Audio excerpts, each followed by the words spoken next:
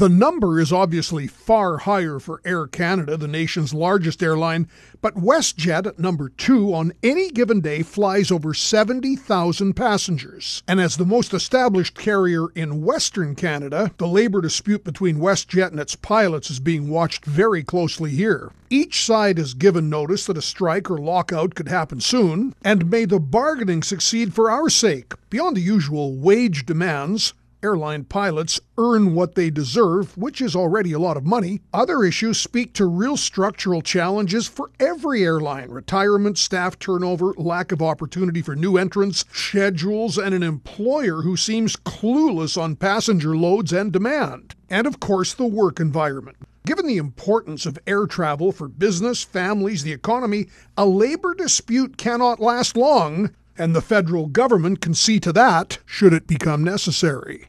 I'm John Gormley.